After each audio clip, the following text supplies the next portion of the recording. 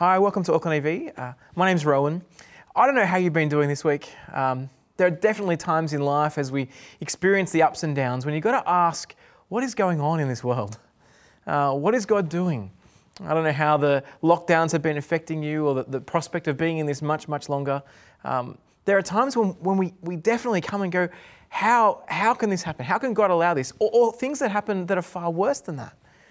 Well, this week is one of those weeks, not only because we've been feeling the strain of COVID and lockdown, but as we come to the pages of history and the pages of the Bible, the passages that we're looking at this week are some of the hardest to hear in the Bible. It makes you ask, what is God doing? What can we learn from such horrific events? The answer is a lot. So why don't we pray that God would help us now to understand His Word and to think through how it changes the way we view Him and His world. Let's pray. Lord God, as we look at the events of history and see all sorts of things that are horrific, that shouldn't be as they ought to be, and we stand back and we ask, where are you? What are you doing? As we feel the ups and downs of sickness invading the world you've created, we ask that we'd come to you and hear your word today and trust you. We pray this in your Son's name. Amen. Well, have you ever been manipulated? When I was just out of high school, I was reading the paper and I came across an ad in the paper. Now, at that point in time, it was a literal paper because we didn't have the internet in that sense. But as I was reading it, the title came up for this job that said, earn good money. You can work from home, it'll be great. So I called the number and got an interview. But when I got there, it was less of an interview and more of an information session. The product was some weight loss mix that provided all the vitamins and minerals that you need. And look, it seemed like a good product. It had everything anyone would ever want in it. But then they kind of talk through the way to make money isn't just to buy this product and sell it for a bit of a markup. You need to build the business. If you really want to make money from this product, you get 20 people who want to buy through you, and you get each of those people to get 20 people each. And that way all the kind of commissions will come up through you, and literally you can make lots of money. They then introduced me to some people who'd made lots of money, and you're like, wow, maybe this is legit. But the problem is, this was a pyramid selling kind of idea.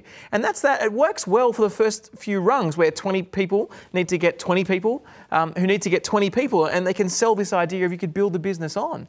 The problem is, once you get to 5 iterations of that, so 5 times you have to tell the next person, if you just get 20 people and they get 20 people and they get 20 people, then you'll be fine. Once you get to level 5, you need 3,200 people, 3.2 million people to buy your product. Not 3,200, 3.2 million.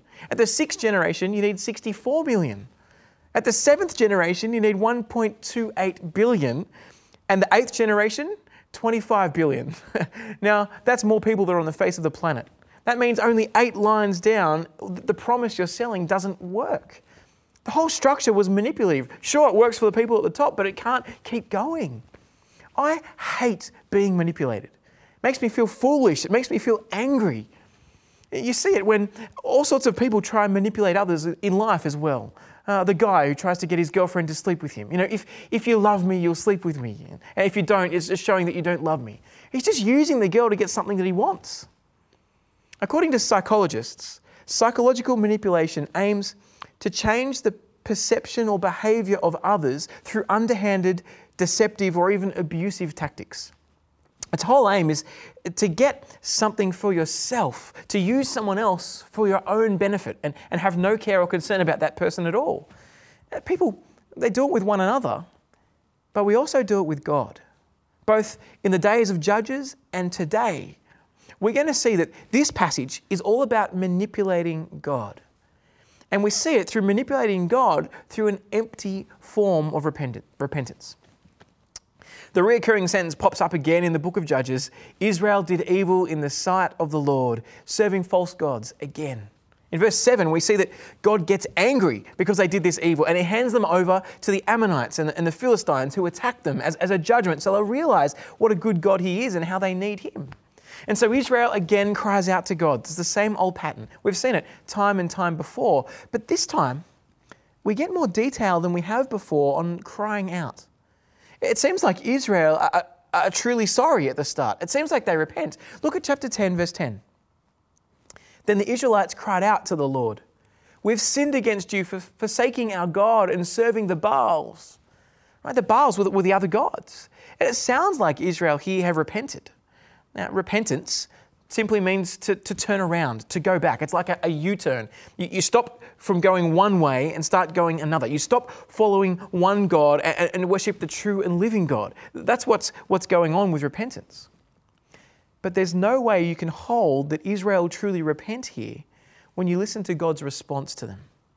Look at verse 11. The Lord replied, "When the Egyptians, the Amorites, the Ammonites, and the Philistines, the Sidonians, the Amalekites, the Maonites oppressed you, and you cried out to me for help, did I not save you from their hands? But you've forsaken me and served other gods, so I'll no longer save you. Go, cry out to the gods that you've chosen. Let them save you when you're in trouble." You're like, ouch.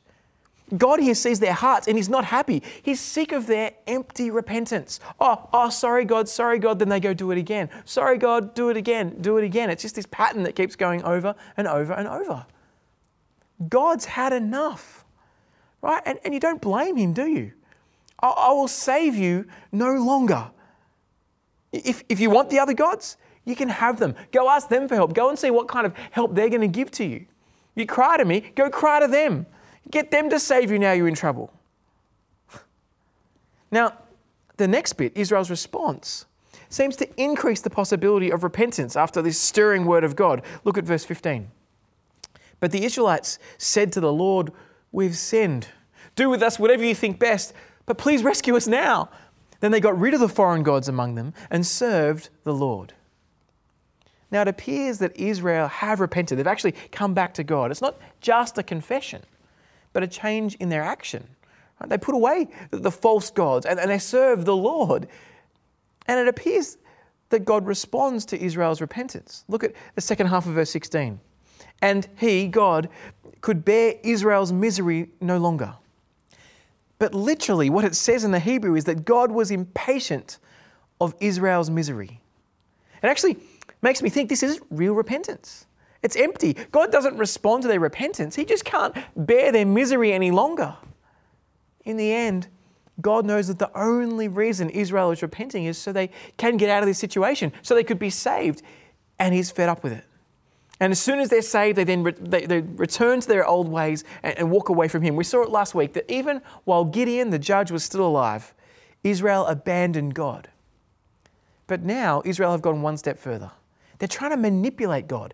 They're trying to use God to get what they want with no desire or intention to keep serving Him. But here's the amazing thing about God.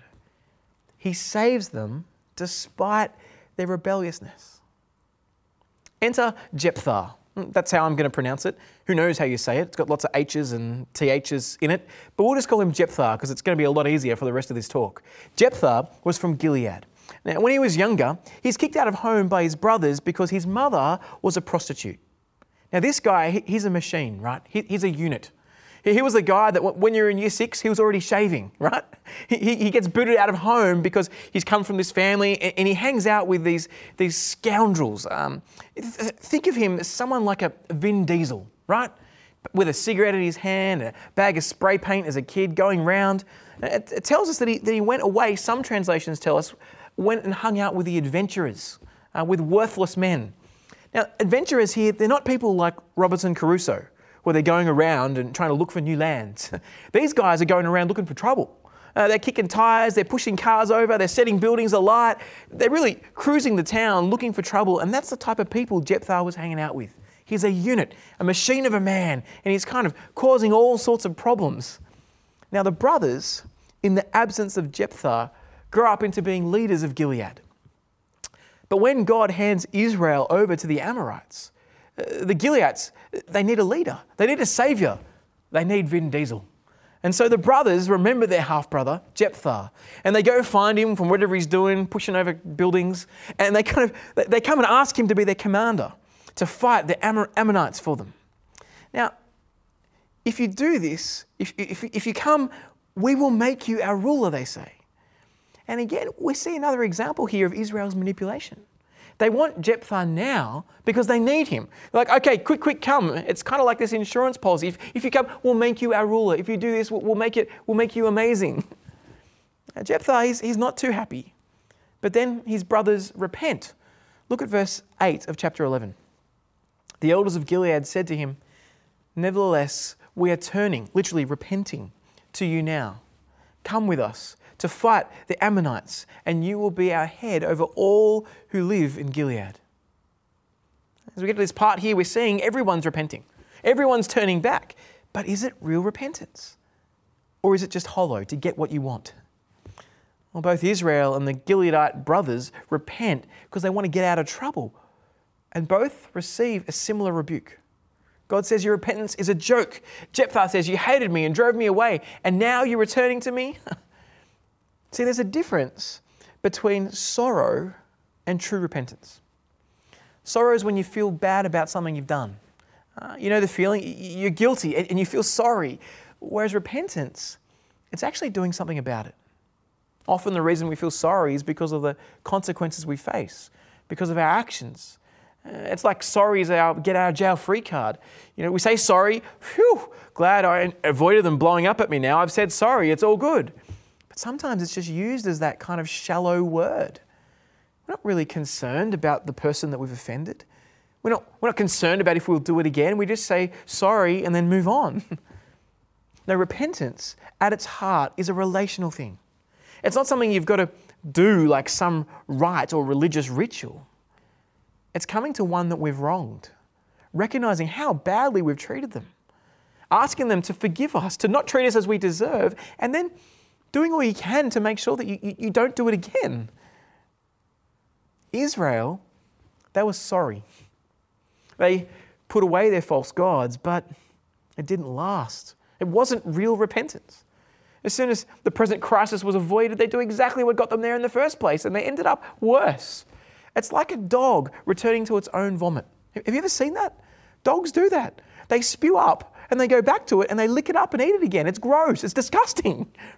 Israel here returns to the gods of their surrounding culture. Why? Because they didn't trust God. They thought that the things their surrounding culture worshipped offered them more security, more satisfaction, more comfort, more pleasure, more fun, whatever it was. They forget that their culture's objects of worship were powerless and empty, unfulfilling and worse, false and destructive. They forgot who the true God was. They forgot God was God. It begs the question of you and me today.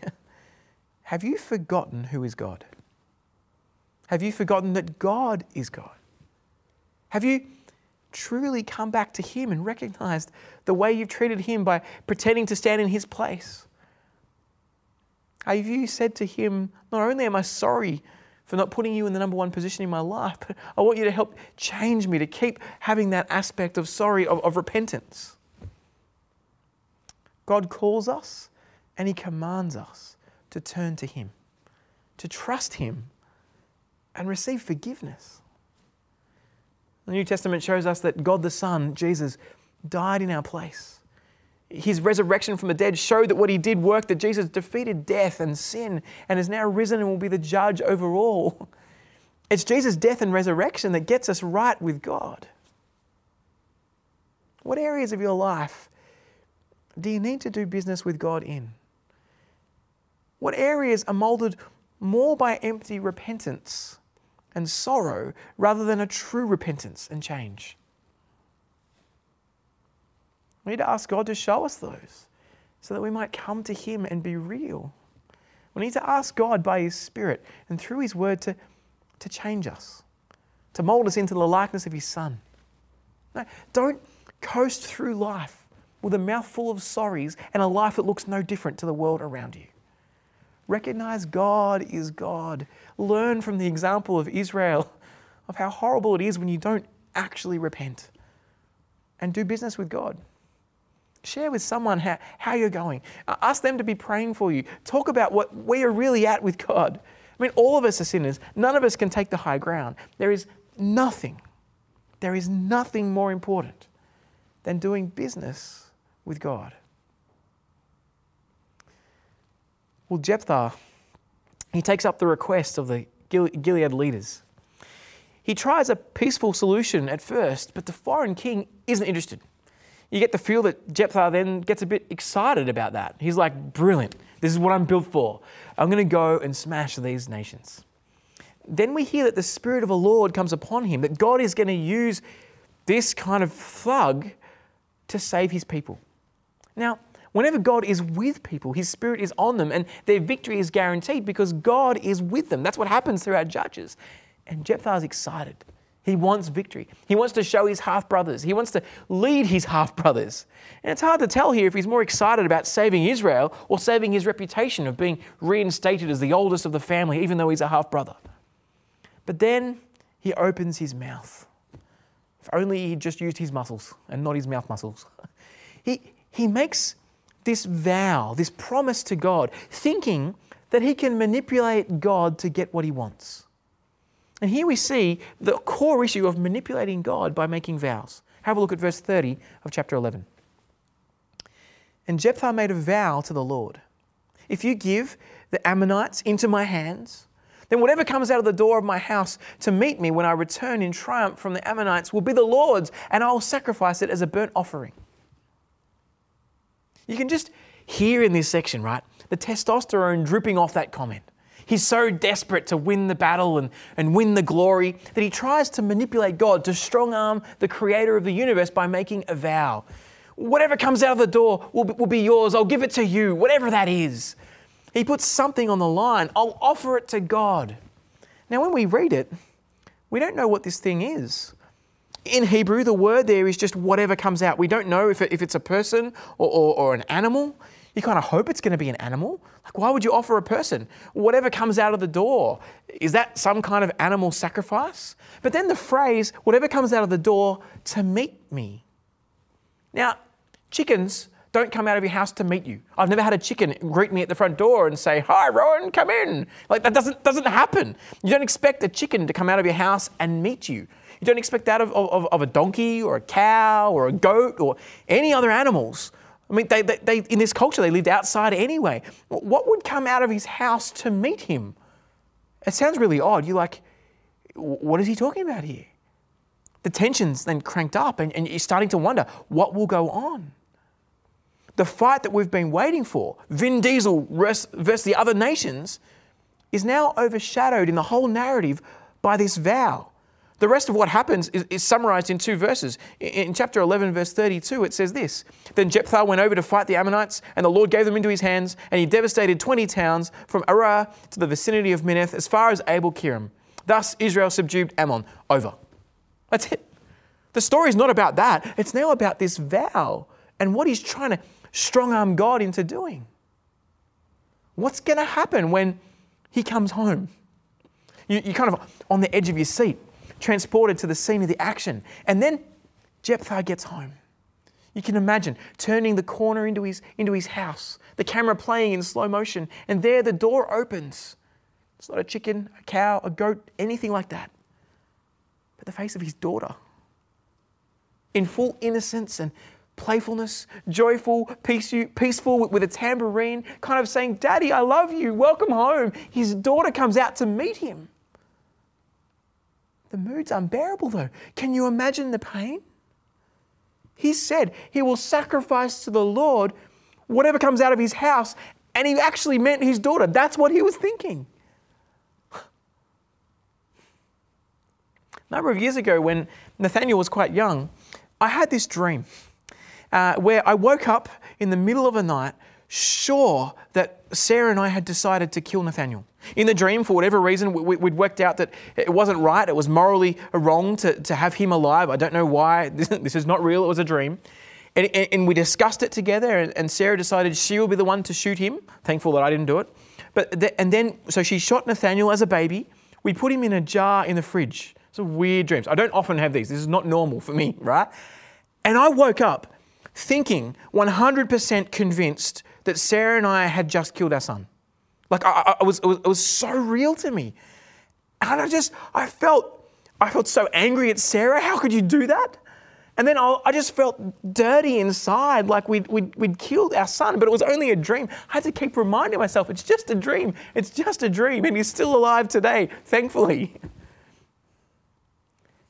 But that actually happening in real life, it's such a tragedy. Listen to the way that Jephthah then speaks about the pain of losing his daughter. You ready? Verse 35 of chapter 11.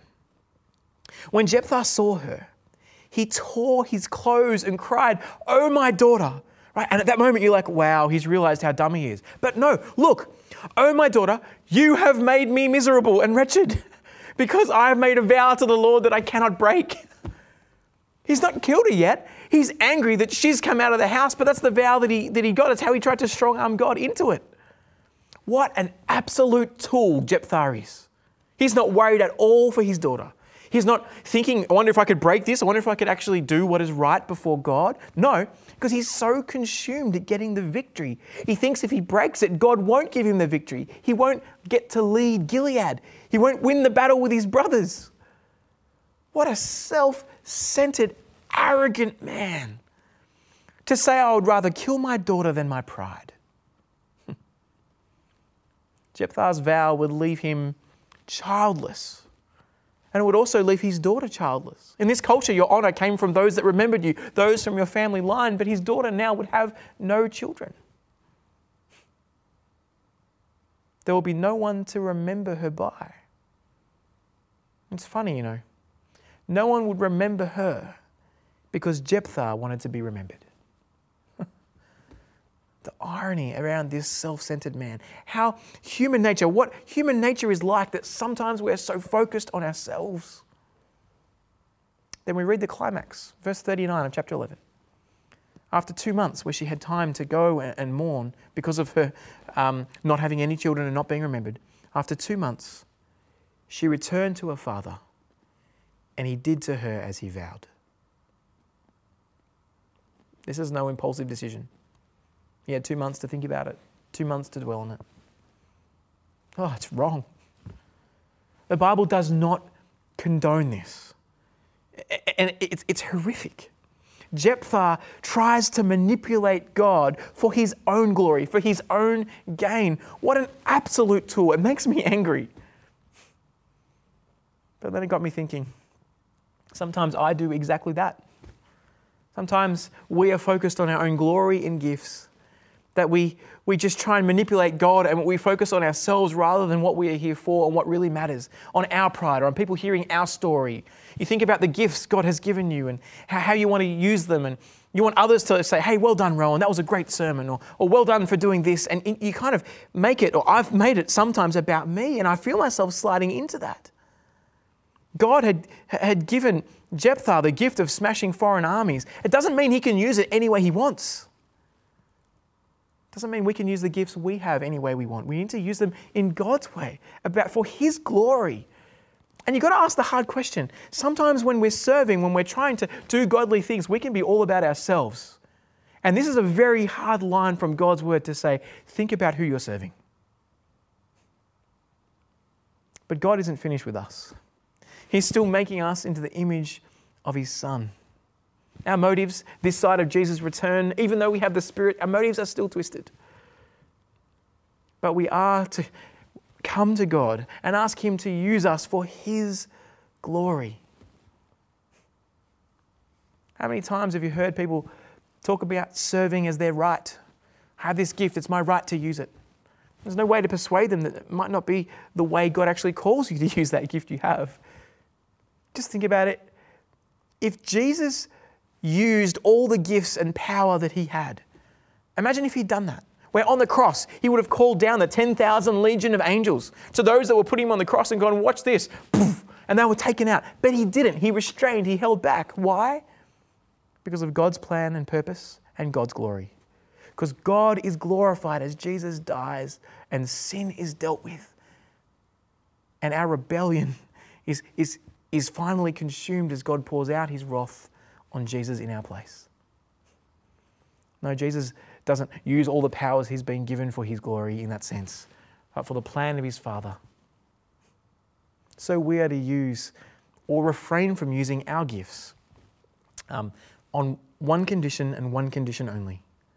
We're to use or not use our gifts in a way that we serve God and his plans, not ourselves. Jephthah, he tries to treat God as a servant of himself rather than seeing himself as a servant of God. Here's the point. You can't manipulate God. You can't manipulate by false repentance, pretending, oh, I'm sorry, and then God will give it to me and then I'll be like, I'll go do whatever I want anyway. He sees your heart. He's in control of the whole universe. He knows where we're at, what we're thinking. We can't trick God. And you can't manipulate God by making vows or bargains with him. You know, God, if you just do this thing, I'll follow you all my days. If you give me this particular thing that I'm after, a good mark in this exam, or if you make all the traffic lights green, I'll go to church for every Sunday for the next year. If you just give me a boyfriend or girlfriend, then I'll serve you with my whole life. I'm tempted to have those bargains with God. I'm sure you are as well. Here's a reminder to say, don't be so stupid. You can't arm wrestle with God. You can't arm wrestle in his plans and purposes to make him do what you want to do because you've got nothing to offer him. See, trying to bargain with God and twist his arm to get him in the spot we want him is ridiculous. It treats God as if he exists for us. But friends, God is God. He knows everything and upholds everything. And you and I, we're creatures. He made us. We can't manipulate him. Well, as I hear this episode of history, my question is, why would Jephthah do this? Why? And I think it's because he doesn't seem to get that God is a God of grace. That's why we do it as well. We think God is a God of bargain. I've got to get and give and we kind of even it out. We forget that God is a God of grace. Jephthah had forgotten what the true and living God's like.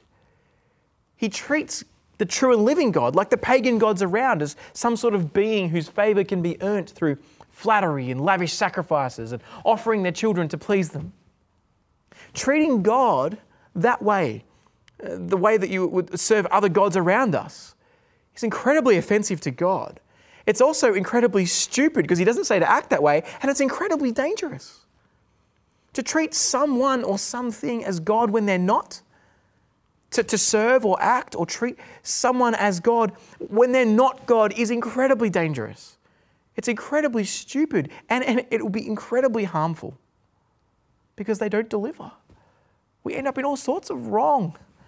The gods around in the time of the judges were, the false gods that they were worshipping were kind of, the ways you would do it would rip apart families. They were destructive to society. You would go and worship the temple prostitutes, offering all sorts of stuff to all sorts of people. Of course you wanted to go and worship at the pagan temple because the god of Baal was the god of free sex. That's how you get people to church. Sex sells, just come and everyone can have it. It's free for everyone. That way you'd make the pagan gods happy and think that they'd bless the land with fertility and there'd be okay, we'll do this for you and you do this for us. Jephthah's got caught up in the gods of the nations around him. Come and offer your firstborn child as a sacrifice to the pagan gods, and God will be pleased. It will bring blessing to the rest of your family.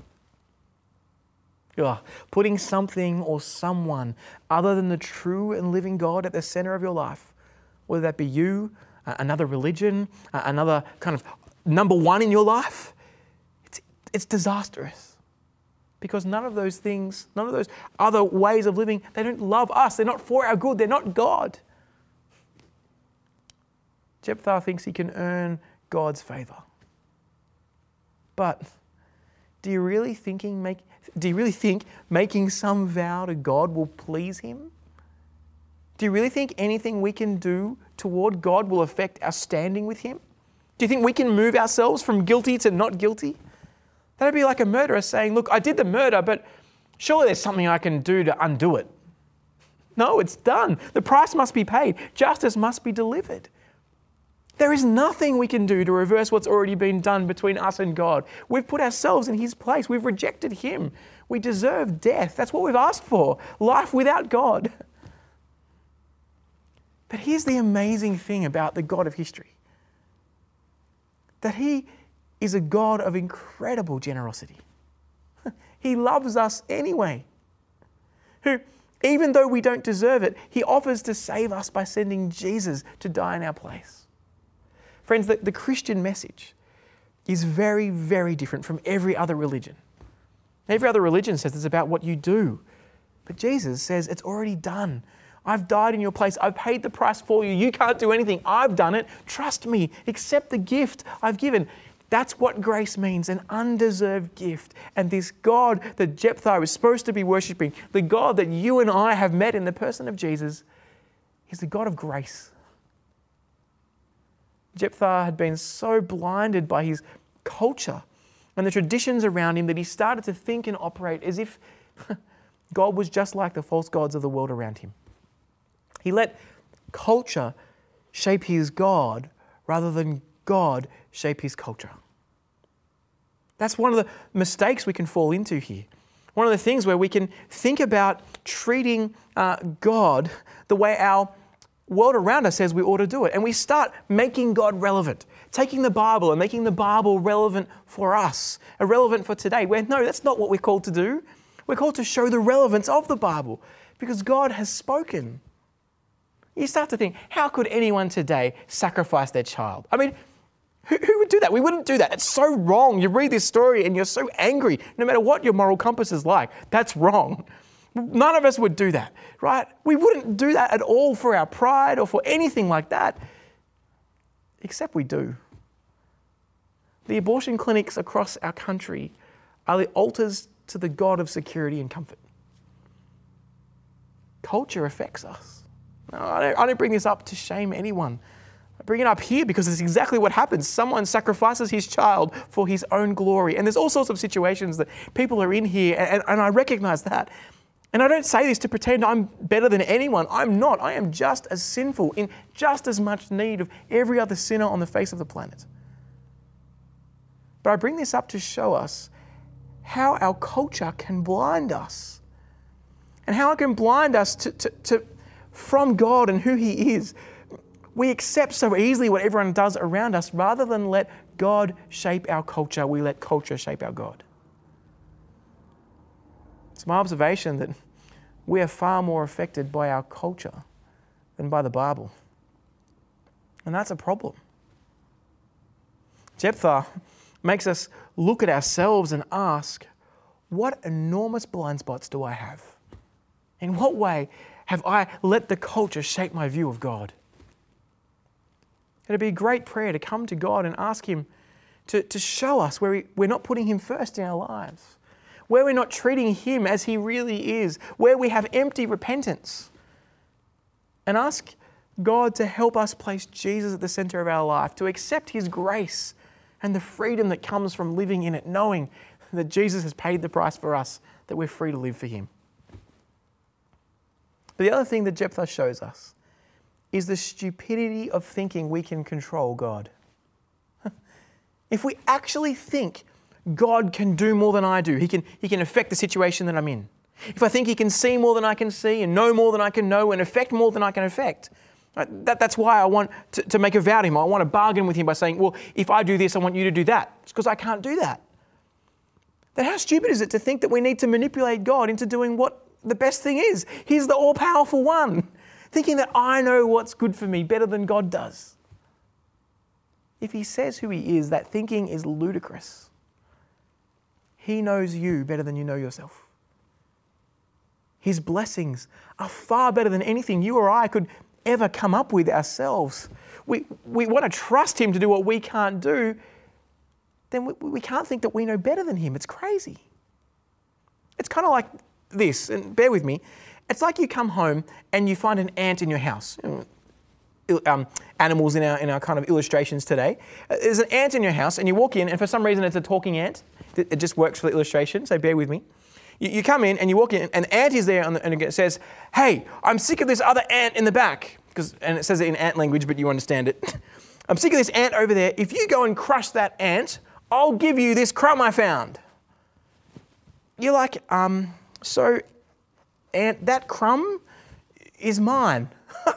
It came off my dinner the other night that I bought and I cooked and had here. You're borrowing it from me. You're going to give me something I've already got so that I can do something that you can't do, thinking that it's somehow helpful for me. This house I'm in is mine. You've got nothing you can offer me, Ant. And just because you can't squash that guy and I can, who do you think you are? It's like that with God, isn't it? We come to him, offer him things that are already in his control and think we can arm wrestle him to get what we want. Yet despite the way we treat God, he loves us. He offers us forgiveness, hope, life, relationship with him forever. You don't need to manipulate God to get his blessing. You simply need to trust him. Trust his promises. They always come to fruition. Trust his plans, that the ups and downs of life are in his hands and are what we need. And it's hard to do that right now, but we need to trust him. We know that he's bringing us, using the plans of life and the ups and downs to bring us to know him and to love him and to make us more like his son. We need to trust his love. Oh, he's good. He's loved us so much that God the Son died for us. And trust his forgiveness. Our sins have been paid for. The relationship with God is ours. There's no longer any problem in the relationship between us and God, and the future death has been defeated. We don't need to earn forgiveness. We can't. It's been offered freely to us. So let me ask you today, if you knew there was nothing you could do to attain God's blessing, His lavish pouring out on us of life and hope and forgiveness and eternity, and that what He'd given you in the present was exactly what you needed. If you knew there was nothing you could offer and what you'd been given was what you needed, how would you live differently? So we don't need to try to work to attain God's blessing. We just need to trust His word. It's exactly what Jephthah needed to do. And then we get to live life truly free, life for Him and for His kingdom. So let me ask you today, as you look at the example of Jephthah and him trying to bargain with God, as you look at the crazy things that he does and think about the crazy things we do and the things like our glory and our honour and our comfort that we put in top place, how freeing is it to trust that God has given us all that we need? I want to encourage you, come to God, put your life in His hands and trust Him to live life in His grace. Let's pray. Father God, we're so sorry. We're sorry that at times we've rejected you. We're sorry that sometimes we play these silly games of bargaining with you, thinking we can manipulate you to get what we want. We're sorry for the times that we repent in a false way. We don't actually turn back to you. We just say, sorry, not sorry. Lord, you know our hearts better than we do. But we are so thankful that Jesus has died in our place, that He's taken the penalty for our wrongs, that He's dealt with it all, that we can stand forgiven because of Him. So would you help us to live a life that's not burdened by having to attain your blessing, but that is freed for enjoying your blessing. Please make us people that will live for your glory, that can trust your promises, and that serve you with our all, knowing our future, that we might be living for you. Thank you for the times you put us in. Thank you for the ups and downs of life that we need. Thank you that you are good and that you love us. We pray this in Jesus' name. Amen. You've been listening to a sermon recording from Auckland EV. We hope you found it helpful, and if you'd like to find out more about Jesus or about church, we'd love to get in touch. So check out our website at aucklandev.co.nz for more details. Thanks for listening.